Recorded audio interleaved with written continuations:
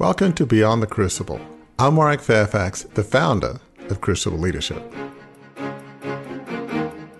One of the things that at the end of the day is true is that more than people will remember the facts of exactly who said what in the exchange, they're going to remember how they felt treated.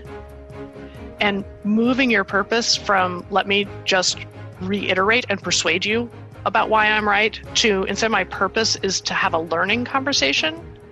I don't know whether I'll change my mind at the end of this, but I at least want to learn why we see it differently and how it's been for you and what you're worried about. And we also try to teach people to listen for feelings as well as listen for facts. Because if I can listen for feelings, I can really hear what's behind your concerns, objections, etc. Conversations in which the goal is to learn what the other person's thinking and to have the other person learn what you're thinking. Listening for feelings in conversations rather than trying to make points and win arguments. These are just two ways to navigate difficult conversations that we explore on today's episode. Hi, I'm Gary Schneeberger, the co-host of the show and the communications director for Crucible Leadership. And today we have an interview with Sheila Heen. Sheila is the founder of Triad Consulting Group, and she's been on the Harvard Law School faculty as a lecturer on law since 1995. Sheila spent more than 20 years with the Harvard Negotiation Project, developing negotiation theory and practice. She specializes in particularly difficult negotiations, what we might call crucible negotiations, where emotions run high and relationships become strained. For the purposes of our discussion today, Sheila is the co-author of 2 New York Times bestsellers. The first book was Difficult Conversations, How to Discuss What Matters Most, and her most recent book, Thanks for the Feedback, The Science and Art of Receiving Feedback Well, even when it's off base, unfair, poorly delivered, and frankly, you're not in the mood. What you'll hear from this conversation today is how you can, especially in the midst of a crucible, allow for both sides in a conversation not only to speak, but to truly be heard. And as you'll hear from Sheila herself as we kick off her interview, she comes by her expertise in this area quite honestly.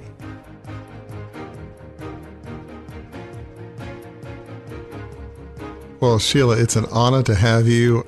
So just so the listeners know kind of how this all came about is, like many of us in the era of COVID, I have 3 adult kids in their 20s who are all, wonderful people just pursuing different things. And my daughter's in the middle of my 2 sons.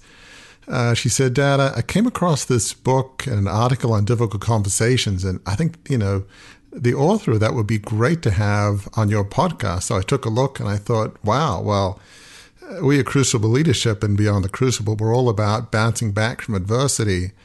And as you're doing that, you are going to have some difficult conversations. And so how do you do that well? So I was fascinated by this, and I like to think I'm reasonably good at communications, fairly discerning, but I learned a lot just from reading some of the stuff that you've written, Sheila. It's like, wow.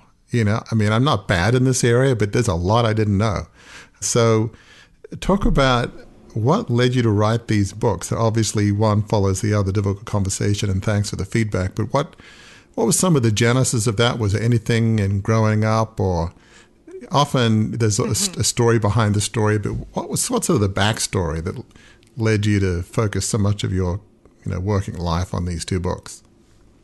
Yeah, it's such a good question. And it's interesting because I think when you look back on your life, things are much more clear than when you're living them at the time, right?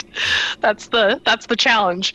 But there's also a way in which you're stitching together things which may or may not be related, right? Mm-hmm. But when I do look back, I think about the fact that I grew up in the Midwest, in Iowa and Nebraska, where although I don't think there were big secrets that were not talked about in my family, the general tenor, I think, is, if you don't have anything nice to say, don't say anything at all. And conflict was kind of a big deal. Like, I have very vivid memories of the arguments between my parents that I witnessed because they were relatively rare, so I knew it was a big deal.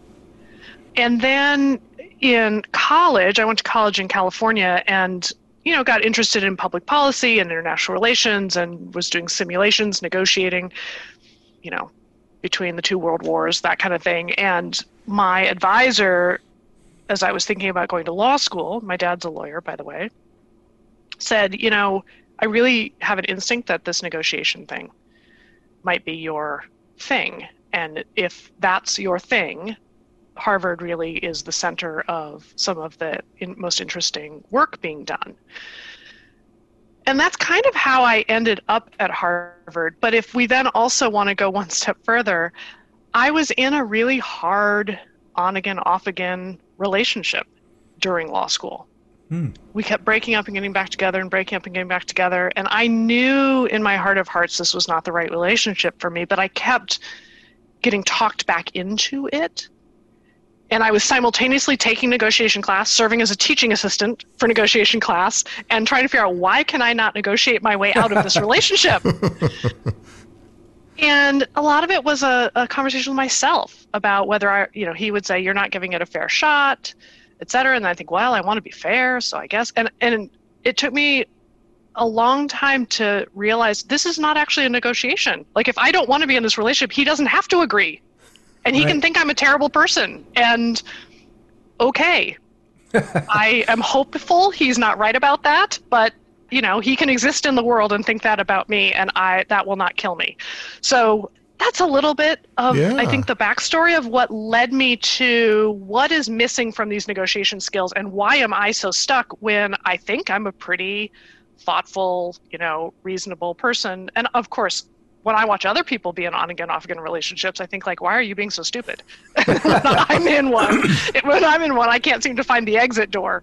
It keeps leading me back into the room. Well, it probably makes us think as smart as we all like to think we are, we have moments where we feel maybe we're kind of dumb and stupid. I mean, where we're kind of less than we're not operating at maximum intellectual, emotional, spiritual capacity. And I think that's exactly right. And sometimes I'm very aware that I'm not operating at my best. And other times I'm so stuck that I can't see that I am stuck or why I'm stuck, whereas people around me see it faster. Well, and that's why friends are useful. I mean, just one other point on this.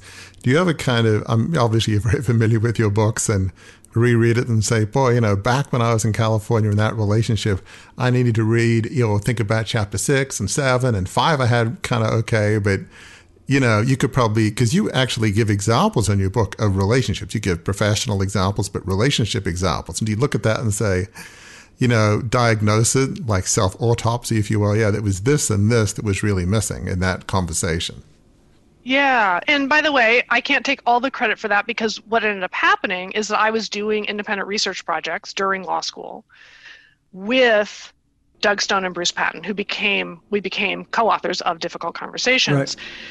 And my third year paper, which Bruce supervised, was actually about a terrible interaction I had in an elevator when I went to renew my passport in Los Angeles. And there was someone in the elevator making these awful racist demeaning comments, and we're in a packed elevator of people and no one said anything. And it was so upsetting. I just felt ill. I was like trembling when I got out of the elevator, and I felt ill for the rest of the day and every time I thought about it. And so I decided to take that moment as a moment of analysis to try to figure out what was going on with me, what was I trying to accomplish, what were my options that I couldn't see at the moment. And so I wrote that paper while Bruce and Doug were actually asking some of the same questions. So as I graduated and joined them full time, we found that we were coming at those questions from different directions, but that we were trying to see what are the patterns in what gets us stuck and what would help. And it turns out those patterns, the underlying structure of Difficult Conversations is the same, whether it's in your personal life or your professional life. And that's one of the reasons we wrote the book, really with a huge range, every possible combination or context we could think of. We wanted to include real examples. And that's very helpful. And we're going to get into here in just a second, just some of the key elements of Difficult Conversations. But as I reflect on this, I think as some listeners will know, I grew up in a large, wealthy family newspaper business in Australia. Kind of had the equivalent of New York Times, Washington Post, Wall Street Journal. And, like some other relatives of mine, I did my undergrad at Oxford, worked on Wall Street and banking, Harvard Business School. So I like to think I'm, reasonably intelligent. And so I come back and I launched this $2 billion plus takeover and did so many dumb things. I mean, that was within months of graduating from Harvard Business School. It meant to give you some level of understanding of things, and there was so many dumb, I even look back, that must have been another person. I couldn't have been that. So many dumb assumptions, but often when you look beneath the waterline, it was various emotional dynamics. Without belaboring it too much, some other relatives had thrown my dad out as chairman 11 years before in 76. It's come 87. Felt like the company wasn't being well run along the ideals of the founder, wasn't being well managed. So there's all these emotional subtext in which my normal level of reasoning was subverted by some various emotional things that I wasn't fully aware of that led me to make some poor decisions. And the classic was, talk about difficult non-conversations. I was so focused on, I don't need any more information. There's right, there's wrong, let's go. Sort of like the charge of the Light Brigade, launched this takeover. And I had conversations with other close family members who were heavily involved in the family business, like the night before. I'm doing this in the morning. Clearly, I wasn't interested in listening. I was informing them. I mean, what is, yes. It's a rhetorical question, which we don't need to answer, but what is the point? That's not a conversation. That's like an edict. That's like a diatribe. I mean, I just blindsided them. I just can't believe I did that. It was just so stupid and disappointing. And anyway, so all that's to say is bright people can make really dumb decisions, because it's all this emotional feeling, identity subtext. So, and that's an interesting point Yeah. to sort of talk about. We talk about difficult conversations in the context of your book, Sheila, but, we've started to call them crucible conversations here at Crucible Leadership because, and what you just described, Warwick, is crucibles can be conversations that aren't had, right? Mm-hmm. They can cause crucibles if you don't have conversations. And sometimes conversations can be, the actual difficult conversation itself can be a crucible. And I pulled a statistic or some stats, Sheila, from an article that someone wrote in reference to your book. And this was from a 2013 survey of 200 professionals. And this is what was found about people's attitudes toward difficult conversations. 97% of respondents said they were concerned about the associated levels of stress for the other person. 94% were worried about damaging the other person's self-esteem. 92% were fearful of causing upset. And this is the one that really got me. 80% of respondents said these conversations were part of their job. They had to have these difficult conversations. 8 of 10 people said they had to have them, but more than half indicated they didn't feel like they had adequate training on how to conduct them. And I think that goes to speak to a couple of quotes from your book, Difficult Conversations. One, the idea that you got to have them, but you don't want to have them. You talk about how delivering a difficult message is like throwing a hand grenade. So that'll kind of scare you off a little bit. So there's that aspect of it. But on the positive side, what you say in the book is that we think there may be a broader organizational need driving interest in a business community. A recognition that the long-term success and even survival of many organizations may depend on their ability to master difficult conversations. That's a hard road to plow, a hard road to pave when 97% of people who responded, business professionals, say they're concerned about the levels of stress.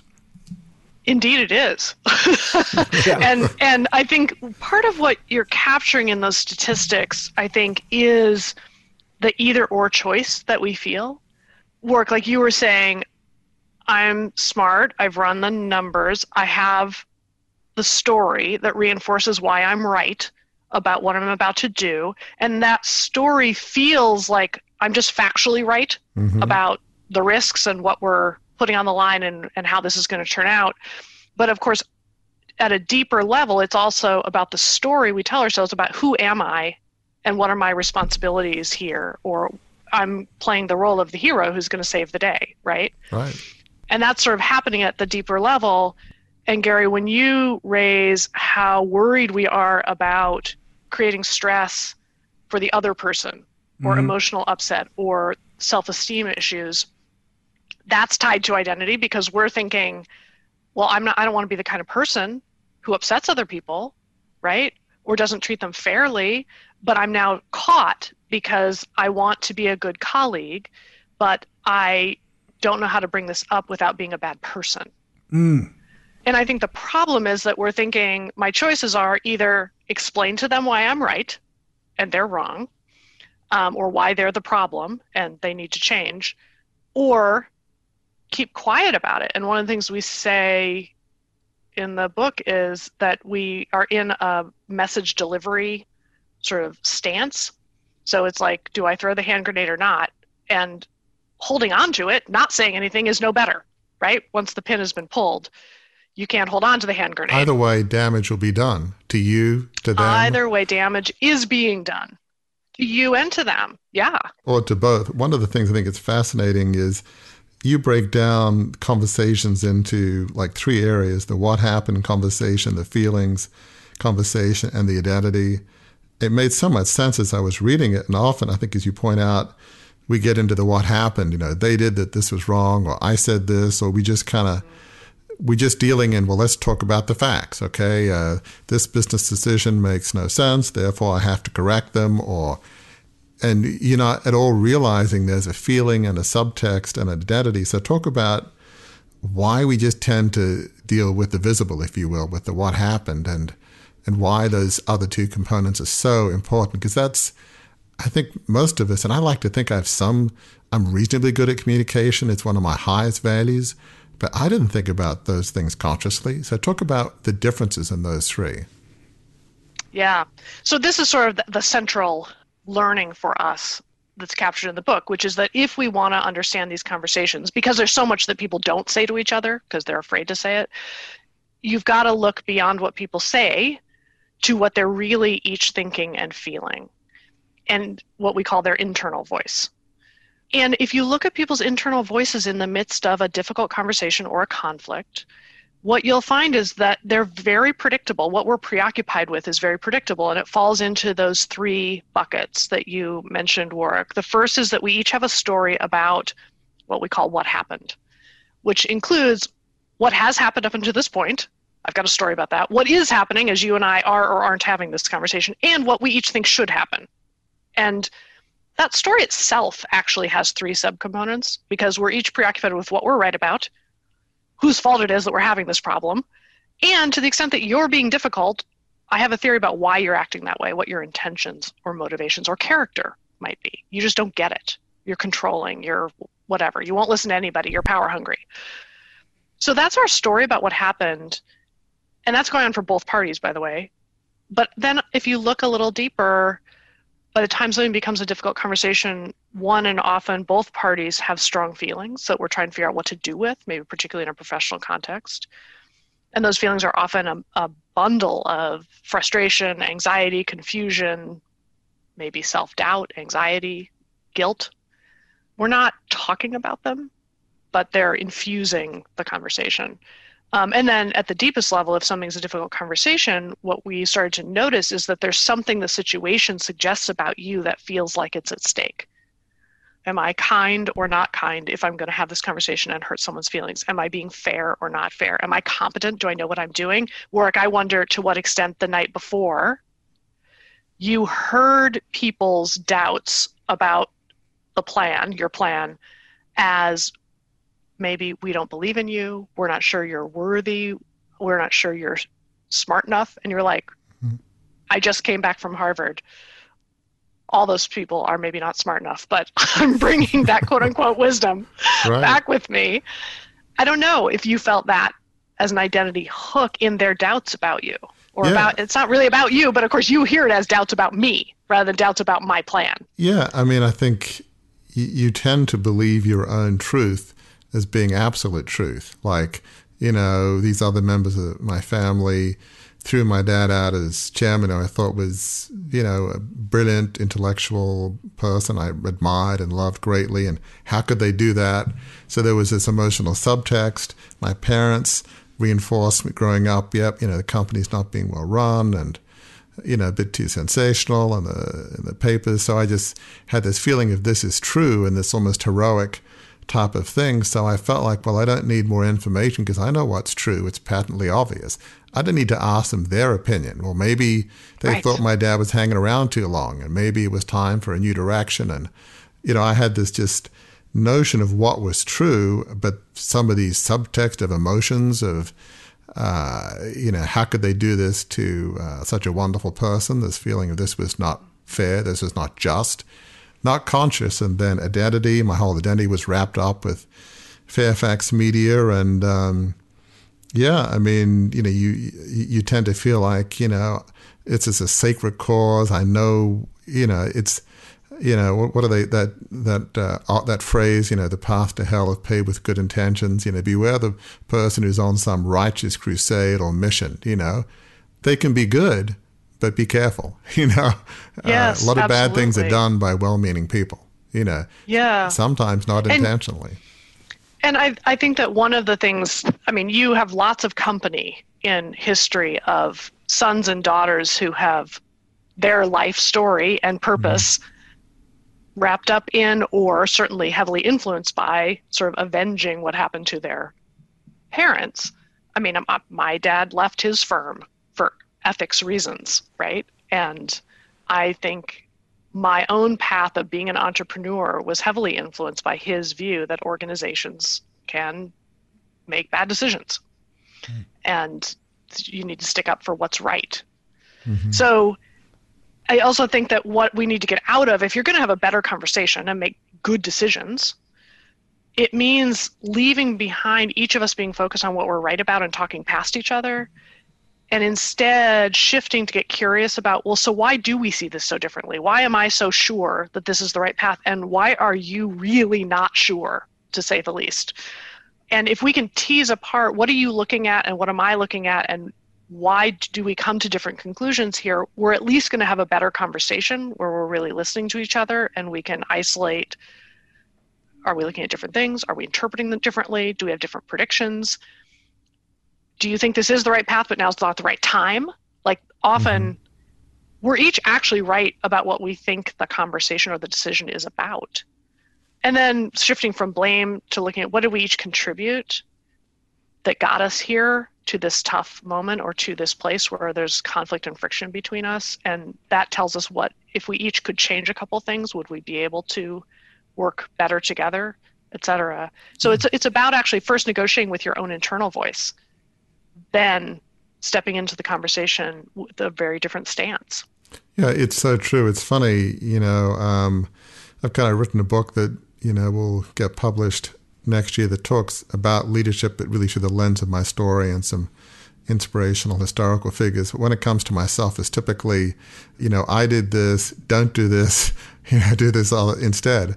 And one of the things I talk about is some of what you're saying exactly right now is I had this belief of what is true about other family members, but I never sat down and chatted to them about, well, what's your perspective? What's your truth? What's your perspective? And if I'd done that, maybe I would have learned some things. You can't always assume that your truth is the truth. So, yeah, a lot of what you're saying, I look back on and saying, yeah, that would have been helpful. Even what I wanted to do in life, I really wasn't wired to be some Rupert Murdoch type of person. I'm more a reflective advisor. That's a whole nother conversation, which I talk a lot about in the book. So, but yeah, just that sense of, be willing to listen. I love that phrase you just mentioned, not so much focused on blame, but contribution, while you each contributing to the situation. Talk about why that's such a huge paradigm shift, contribution versus blame. I think because, I think human beings, when things go wrong, we instinctively look for whose fault is this? And that answer tends to be singular. If it's not, it's mostly your fault, it's at least like those guys are the ones who dropped the ball, right? It might be a group.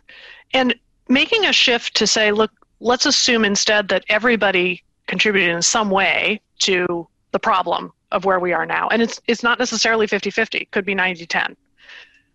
But thinking about what did we each do or fail to do that got us here then actually tells us what would solve the problem and allows us to hold each other accountable for choices that, okay, these are some things I think I need to do differently. Here's what would be helpful if you could do it differently. Then let's check in, because I don't want to have the same conversation next week and next month. And it allows us to actually signal that actually, I don't think this is about blame. This is about actually making it better and solving the problem. And that's a really strong signal to send. What the research shows is that one of the most reliable ways to build trust or regain trust is to make what's called a statement against interest, meaning to say something that you would not say it because it's not good for you, except for the need to be honest. And owning your contribution to the problem, saying, look, looking back, there are some things I wish I had done differently that I think didn't help us, is a really strong signal that's a statement against interest. It's saying, I'm not about blame. I just want this to get better.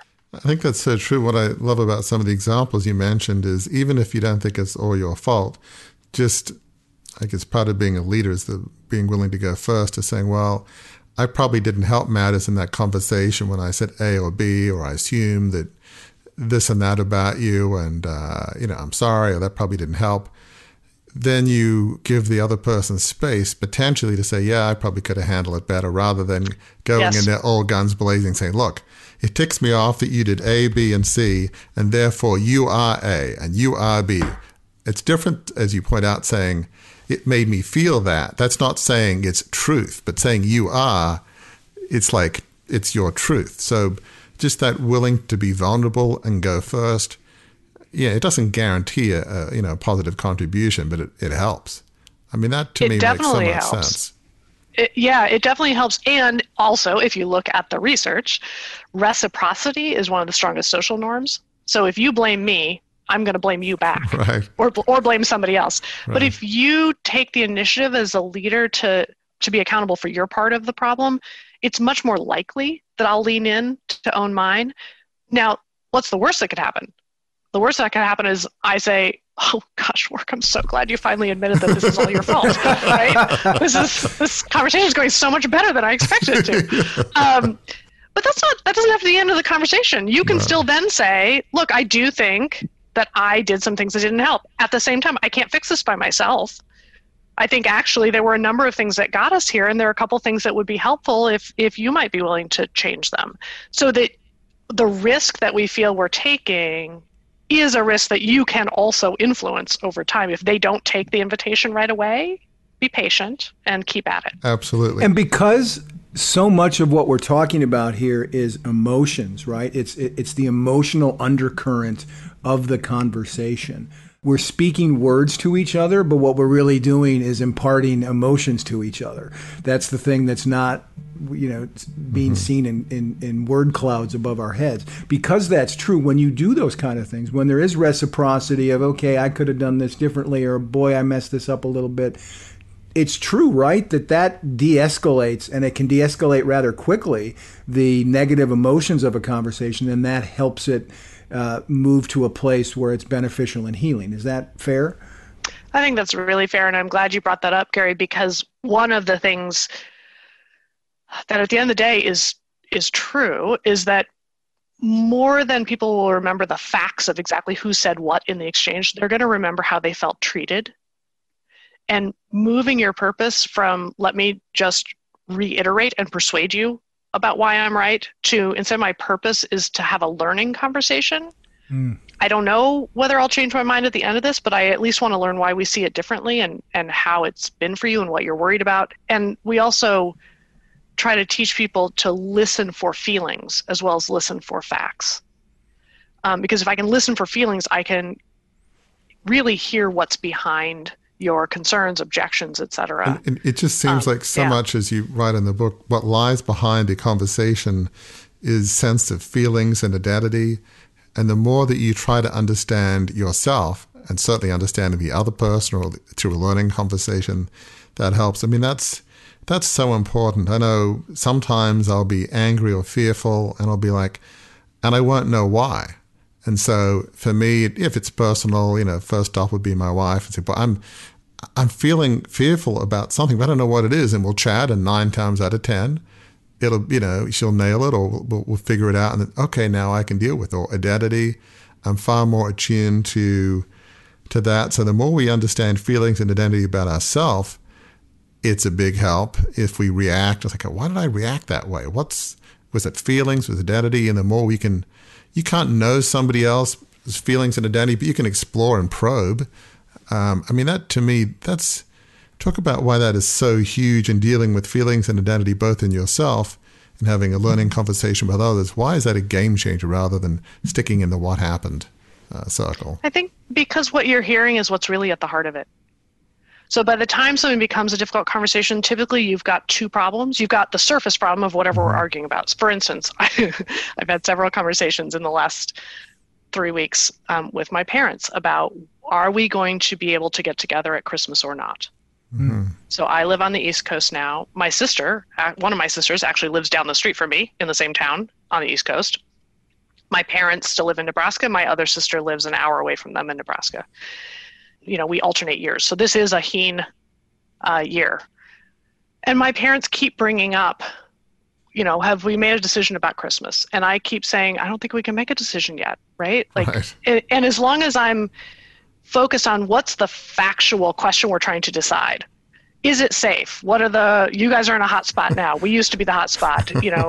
What would it entail? What risks would we be taking? We can talk about that factual thing, but the deeper question is, how are we feeling treated around this? Do you care enough about us? We're feeling lonely. We miss you guys.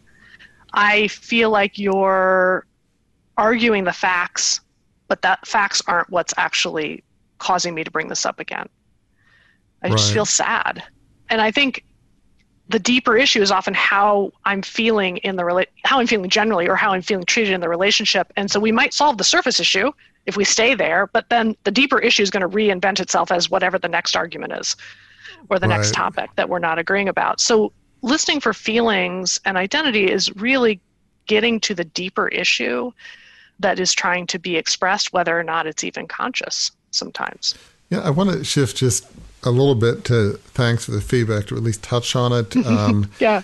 Because I feel like, obviously, they're very linked, it feels like. They are, yes. Inevitably. Yeah, it's like The Godfather Part 2. It's sort of a sequel to the first.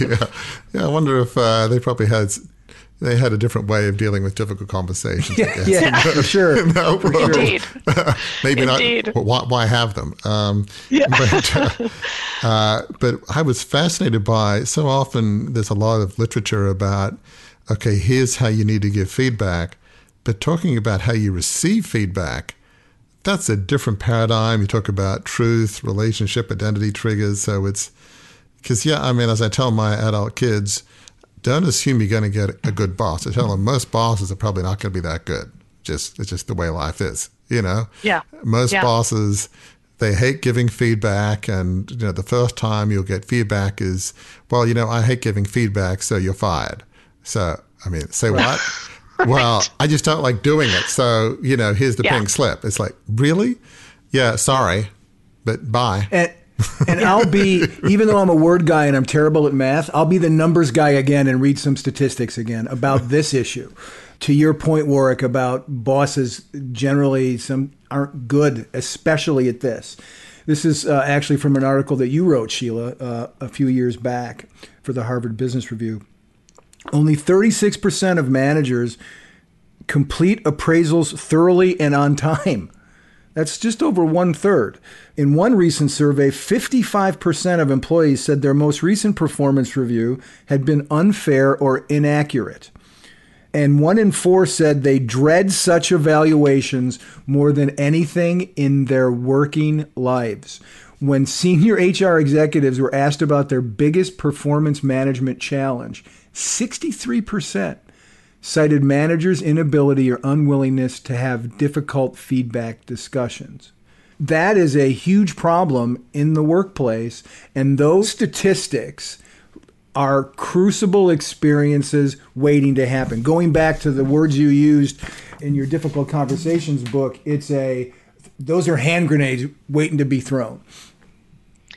Yeah, I think that that's right. And I think that those statistics aren't going to be better this year for us working remotely from each other, having a hard, any goals that we set at the beginning of the year probably have either gone totally out the window or been heavily revised. And the sense of like, is this going to feel fair? And how do we connect with each other? This is actually a current project that we're working on right now, which is to put out resources for people to have richer and more meaningful conversations as we do check-ins, as we turn the corner on the year, we settle in for the next 6 months of working remotely. Because I think the question of can we connect and can we wrestle together with the challenges of offering honest and meaningful and fair feedback and taking in what others see, experience, the impact we have on them, and to sort it for what's valuable and not let it destroy us at the same time, I think is the central challenge. I think for most human beings, receiving feedback is just so hard. I mean, you hear books say, use a 3-to-1 ratio, 3 positive to 1 negative. But, I'll hear some high performers say, don't tell me about any of the good stuff. I just want to know where I need to grow, which is like, in my view, like stupid. You need to be told. To use a technical business term from Harvard Business School, yes, stupid. Stupid, yes. You need to know the areas where you actually did poorly, where you did well at. In fact, I often find I'll remember the bad stuff, but if you ask me 5 minutes later, okay, you were just told by your family or by somebody at work there were 5 things you did well. What were those 5 things? I really can't remember. I can't process good feedback, which is a whole nother discussion, which I think is fascinating. But it's just so hard, and I love these sort of truth, relationship, identity. I mean, you may believe it's not true, or, oh, my boss is awful, and, they're clueless, and I despise everything about them, whether it's their lifestyle, their politics, the way they're managed. They might be conventional, not have an entrepreneurial bone in their body, and they're giving me feedback. Come on, they're clueless. Or identity. If somebody said to you, well, gosh, Sheila, I know you think you're a pretty good professor, but actually maybe not so much. Well, that strikes at the identity of who you are. I was like, excuse me? Really? I think there's room for improvement. I think I'm pretty good. Or, me, I've done a lot of executive coaching, and, you're a terrible executive coach. Wow, really? I thought I'm pretty good at listening to people and discerning. And so that's tough stuff. I mean, I read it, but to receive feedback when there's these relationship and identity triggers, and I mean, how do you deal with that? I mean, that's tough. Yeah.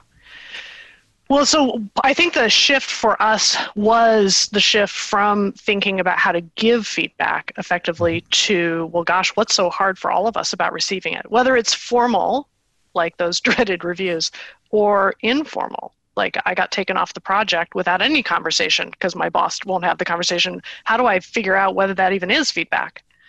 So maybe I'll just say a couple of things about it. One is that what we found is all of us really do have 3 kinds of triggered reactions when we have feedback incoming, direct or indirect. And as you say, one is truth triggers, like what's wrong with the feedback? Is it accurate? Does it fully understand the situation? Is it good or bad advice? Would it work? It's all about assessing the quality of the feedback itself. The second is a relationship trigger, and that is everything around who gave me the feedback. Do I like them? Do I trust them? Do I think they're credible? Do I want to be like them? What are their real motives, etc.? And the irony here is the who looms larger than the what. The who actually, people that we find difficult and don't want to be like, sometimes actually are valuable sources of learning for us, right? They bring out our worst. It's their fault, but of course it is our worst. And annoyingly, they can sometimes have valuable things to offer. And then the third is an identity trigger, and that's the story we have about who we are and also our sensitivity to feedback. What we found is that individual sensitivity can vary by up to 3,000%. Wow. So for some people, you're really undersensitive and people have to really hit you over the head before you even understand that it is feedback for you. And for others, you're going to hear feedback in any little hint of anything, even beyond what anybody intends. So figuring out, how do I understand my own profile around feedback, and how do I coach other people on how to give me feedback effectively is part of the journey of becoming better at receiving. Well, that's fascinating, because for some people it may be, you'll need to hit me with the 2x4 I'll listen. Me, and saying, do hit me with the 2x4, by the way. Yeah, me, I guess I'm wide at the other end of the spectrum, is I get discerning pretty well, so you don't have to yell. You just say something softly, message received. I mean, I may agree or disagree, but I'm the other end. So, don't yell or shout. Don't use the 2x4 with me, because it won't be very effective. But that's so valuable. But gosh, I mean, obviously the very lengthy feedback and difficult conversations, but it's just, I love the phrase you use about, need to grow and be accepted. If feedback was done better, it would be a game changer in our world. If people were really focused on giving it in a way that could be heard, and people would receive it in a way, even if it was done poorly, gosh, maybe this jerk is telling me something, I can't believe it, is actually helpful. Even though I despise who he is, kind of deal. Yeah, and I think for me the most, and I know we're short on time, so maybe I'll offer the most hopeful and powerful thing that I've found personally in this journey for myself, which is that by understanding what's so hard about receiving, and understanding that receiving feedback is actually a distinct leadership skill, and I can get better at it. I can get better, and if I become better at it as a leader, the receiving side, then I actually become a better giver myself. I have better feedback conversations in all directions. But to me, the thing that really lands it for me is that actually means that I don't have to wait around for the perfect mentor to show up, or wait around for somebody to have time for me. I can actually be reflective about and ask for what I need from people. And, we have a theory about what people do need, which is 3 different types of feedback. Appreciation, and that might be words, but for other people, like, I don't need to hear the words. They're embarrassing and put me on the spot. But the fact that you come to me with your toughest problems makes me feel appreciated. So I need to think about what makes me feel seen and appreciated. And when do I need some of that? Coaching, which is just the engine for learning, anything designed to help me improve, counts as coaching. And what do I want coaching about, and who might be able to offer it to me? Not just the person above me, but people in my own team. They have coaching for me. They're just not telling me because they don't know if I want to know. And how do I ask for one thing that I might think about regularly that I could change? And that's so helpful. Don't ask for everything, ask for one thing. It's funny when I think of great leaders, and it's tough in our world today to think of them, but you look back in history, and as I'm sure you know, Abraham Lincoln is voted pretty much every year by historians as the greatest president. Washington's number 2. They always vote for Lincoln. And you think about some of his personality characteristics, he had this ability to receive feedback better than pretty much most people I know. Like one time somebody said, well, Mr. Lincoln, I believe in this area, you're an idiot. And he said, well, you're probably right, but tell me why. His first reaction wasn't, how could you possibly call me, Abraham Lincoln, idiot? He said, well, I'd like to learn. So he combined certainly a lot of drive and is extremely secure with a sense of humility, a sense of curiosity, a sense of willingness to learn, not just accept what was given to him. So I often think it's the character behind the leader that determines greatness. So as you're talking about how to receive feedback, here's a pretty good example of best practice of how to do it well, how to receive it and not just instantly reject it. I love that example because it really shifts us from our instinct often, which is the feedback is incoming and I have to decide as it's coming in, do I agree with it or do I not agree with it? Is this good feedback, helpful feedback? Is it right or is it wrong? And Lincoln, your example from Abraham Lincoln really says, I reserve the right to decide later whether I think there's something valuable here. My purpose in this conversation is just to learn more about what you see. And then I can sort for myself what's valuable about it and set the rest of it aside. And that actually diffuses the tension in the conversation because it leaves me more open to learning and listening because I'm not deciding. I have to first understand it, then I can decide what I want to take from it later. And that's just gives you a ton of freedom and humility in the conversation. Absolutely. I can see the flight attendants are coming through the cabin to pick up our peanut bags. Yeah, they're coming through the cabin to pick up our peanut bags. So the captain is turned on the fasten seatbelt side, and it's time to land the plane in a bit. Not now yet, but in a bit. But there's something you wrote, Sheila, in this article that I referred to from the Harvard Business Review back in 2013 that about why feedback is hard. And to hear you describe it as a leadership skill, to receive feedback is itself a leadership skill. And then to see this reason that you explain why it's difficult, I think those things coalesce really nicely into why these can be crucible moments for people. And that the difficulty of receiving feedback, you wrote, what makes it hard is that it hits at the juncture of our need to grow and our need to be accepted as who we are. It's almost, a push me, pull you kind of situation. It can feel like it's dissonant. How do we get beyond that? How do we move beyond that? You had mentioned that there are 3 types of feedback. I think I heard you say appreciation and coaching. Was there a third one that we missed? There's a third one, which is evaluation. Okay. And evaluation rates or ranks you. It tells you where you stand, how you're doing against some set of criteria or expectations. And I would say we need all 3 kinds to learn and grow, but we need different kinds at different times.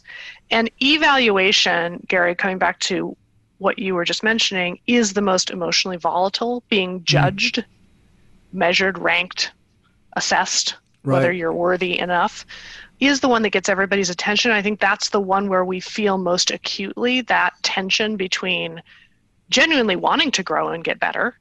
If you look at happiness research, getting better at things is a big piece of what makes life satisfying. It's why people are listening to this podcast, by the way. Right. But we also deeply need to be seen and accepted and respected and loved the way we are now. And that's the tension that shows up most acutely around evaluation. So I would say, you were talking, Warwick, about ratios, of positive and negative. Evaluation, by the way, can be positive. Like, that was the best episode we've ever done. That doubles as appreciation, but it is a judgment compared to something. But what I would say is that we really should be appreciating and coaching throughout the year, day in and day out, in small practices and how we work together. And that actually takes some of the pressure off of, at the end of the year, so let's just get a sense, where we stand? So that tells us, what do we want to work on next? What do we want to improve? What are our priorities for next year? And Carol Dweck's work on shifting from a fixed mindset, I'm good enough or not good enough, smart enough or not smart enough, to a growth mindset. I am learning my whole life, and feedback is a way to get a sense of where I stand and what I could do and work on next as a leader. I think is part of what helps us sit with those 2, wanting to grow and be accepted. Right. And hear feedback not as verdict, or imprint, but instead as input. Yeah, great leaders, they want to learn and grow. And just as we sort of sum up, I think most of us think we're, in about as divided a world as we've ever been. Maybe every generation says that. I don't know. Maybe they have for thousands of years, but it does feel that way. People are in their own tribes and they're hearing their own truth, and it's self-reinforcing. And it's hard to solve the world's big problems if everybody thinks they're right and there are all these camps and nobody's talking and nobody's listening. It's easy to feel hopeless amidst the division that's tearing this country and a lot of other places apart. Do you have a message of hope amidst difficult conversation and receiving feedback of how we can get out of this cycle of, I'm right, you're wrong, and lack of learning, lack of listening, lack of understanding, lack of awareness, lack of a bunch of things? Is there a message of hope for a world that needs hope right now? Yeah, I think you're right that it really feels like, at least in the United States, our country is in a crucible moment, and that everyone is yelling about what they're right about. and frustrated that they feel misunderstood or dismissed or unheard, and shifting to think about what does the other side, whatever that means to you, in whatever conversation you're in, what do they feel frustrated that I don't understand about them? And what I hear is people talking, we would say talking past each other because they're talking about two different topics. So that they're each yelling about what they're right about, but they're right about different things. I don't know if you want to include political examples, but you can think about Black Lives Matter and All Lives Matter are talking about two completely different topics. Black Lives Matter is trying to say they are treated as if they don't matter, and Black people are disproportionately impacted by fill in the blank, everything. And saying All Lives Matter is raising a different question, which is, do we feel like in saying Black Lives Matter, dismissing the other people? Well, it's also true that all lives matter. That is true. So that's right. They're both right, but they're talking past each other. I saw a post this morning about our new Supreme Court nominee saying, what did she ever do to Democrats? And Democrats would say, nothing. That's not the point. The point is whether we should be rushing someone through this process right now. And so we're just talking past each other. And I think for me, and by the way, I live in a split political household myself. Okay. And in a split political family. And to me, it's about what do we each feel frustrated that the other doesn't understand about what matters to us. And if we can sort of flip hats to say, rather than me being frustrated what you don't get about me, let me focus on what you're frustrated I don't get about you, is where the conversation can happen. I think it was St. Francis of Assisi said something like, seek first to understand rather than be understood. I think if, no matter how right we may be about whatever it is, if we would actually try to understand the other point of view, I think the world would be a better place. But, it's hard to do that. It's hard to do that, and social media isn't really dialogue, it's serial monologue, and that makes it harder. So we're all reacting to a conversation that we're not even in, but it's happening around us too, as well. Indeed. So, well said. And I have been in the communications business long enough to know that is the last word. And when the last word is spoken, as well as that last word was spoken, it's time to land the plane for sure. I won't do that, though. I would be remiss if I landed the plane before, Sheila, I gave you a chance to let listeners know how they can connect with you online, how they can learn more about you, your books, and your services. So one of the gifts of having a very unique last name is that I'm easy to find. So Sheila Heen, you will find Triad Consulting very quickly. And we have a page called Help Yourself, where there are resources. We also will have ready in November some kits that leaders can use, quick prep to get ready to have more meaningful conversations with the people around them, and a kit for team members to get the most out of their own review conversations. And like, I got feedback, now what? What do I do with it? And so those will be available through the Triad Consulting website. We also have a Facebook page, of course, and I'm also on LinkedIn, so you can find me on any of those places. Fabulous. Well, I'm going to do what I do at the end of every episode, and it's always, I've never said this before, but it's always very, I feel inadequate because I'm trying to sum up a conversation with someone who graduated from Harvard Business School and someone who was taught at Harvard Law School. So here goes nothing. I think there's 3 points, listeners, that you can pull from this very robust conversation that we had with Sheila Heen today about difficult conversations and the power of and the difficulty of feedback, which is sort of a fourth kind of difficult conversation. Point number 1, your choices when it comes to difficult conversations are not simply to explain why you're right and why the other person is wrong, or avoiding it altogether. Those aren't your only 2 choices. There is a third way. In fact, there are multiple third ways. You can think of difficult conversations, which we call crucible conversations, as an opportunity to listen, not talk. An opportunity to hear not just their audible voice, but their internal voice. Aim to understand in those difficult conversations first, not to persuade. 2, focus not on blame, but on contribution. I'm going to say that again.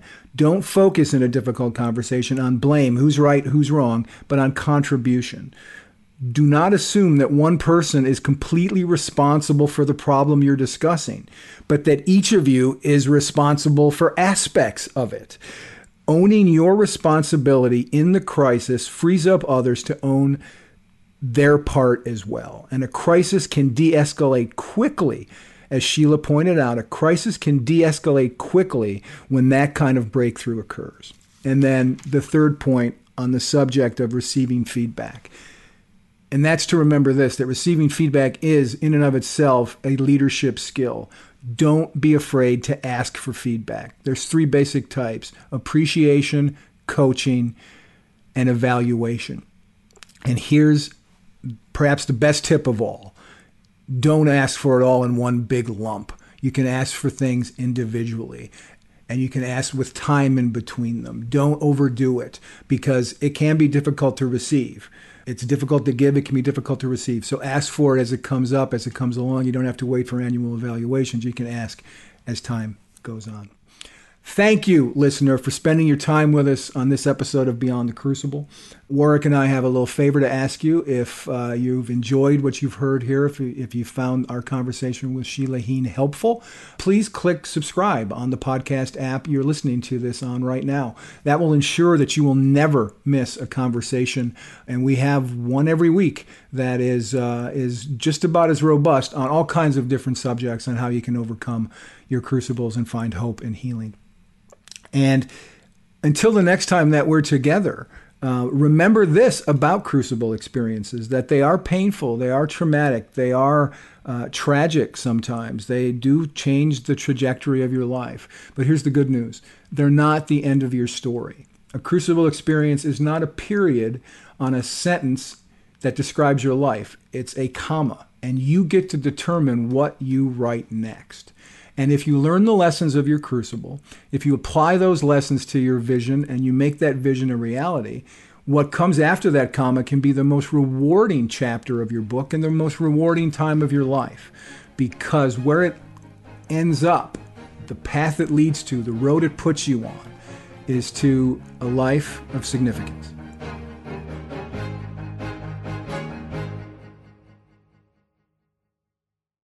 Say goodbye to your credit card rewards. Greedy corporate mega stores, led by Walmart and Target, are pushing for a law in Congress to take away your hard-earned cash back and travel points to line their pockets. The Durbin-Marshall credit card bill would enact harmful credit card routing mandates that would end credit card rewards as we know it. If you love your credit card rewards, tell your lawmakers, hands off my rewards. Tell them to oppose the Durbin-Marshall credit card bill.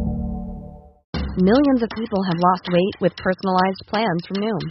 Like Evan, who can't stand salads and still lost 50 pounds. Salads generally for most people are the easy button, right? For me, that wasn't an option.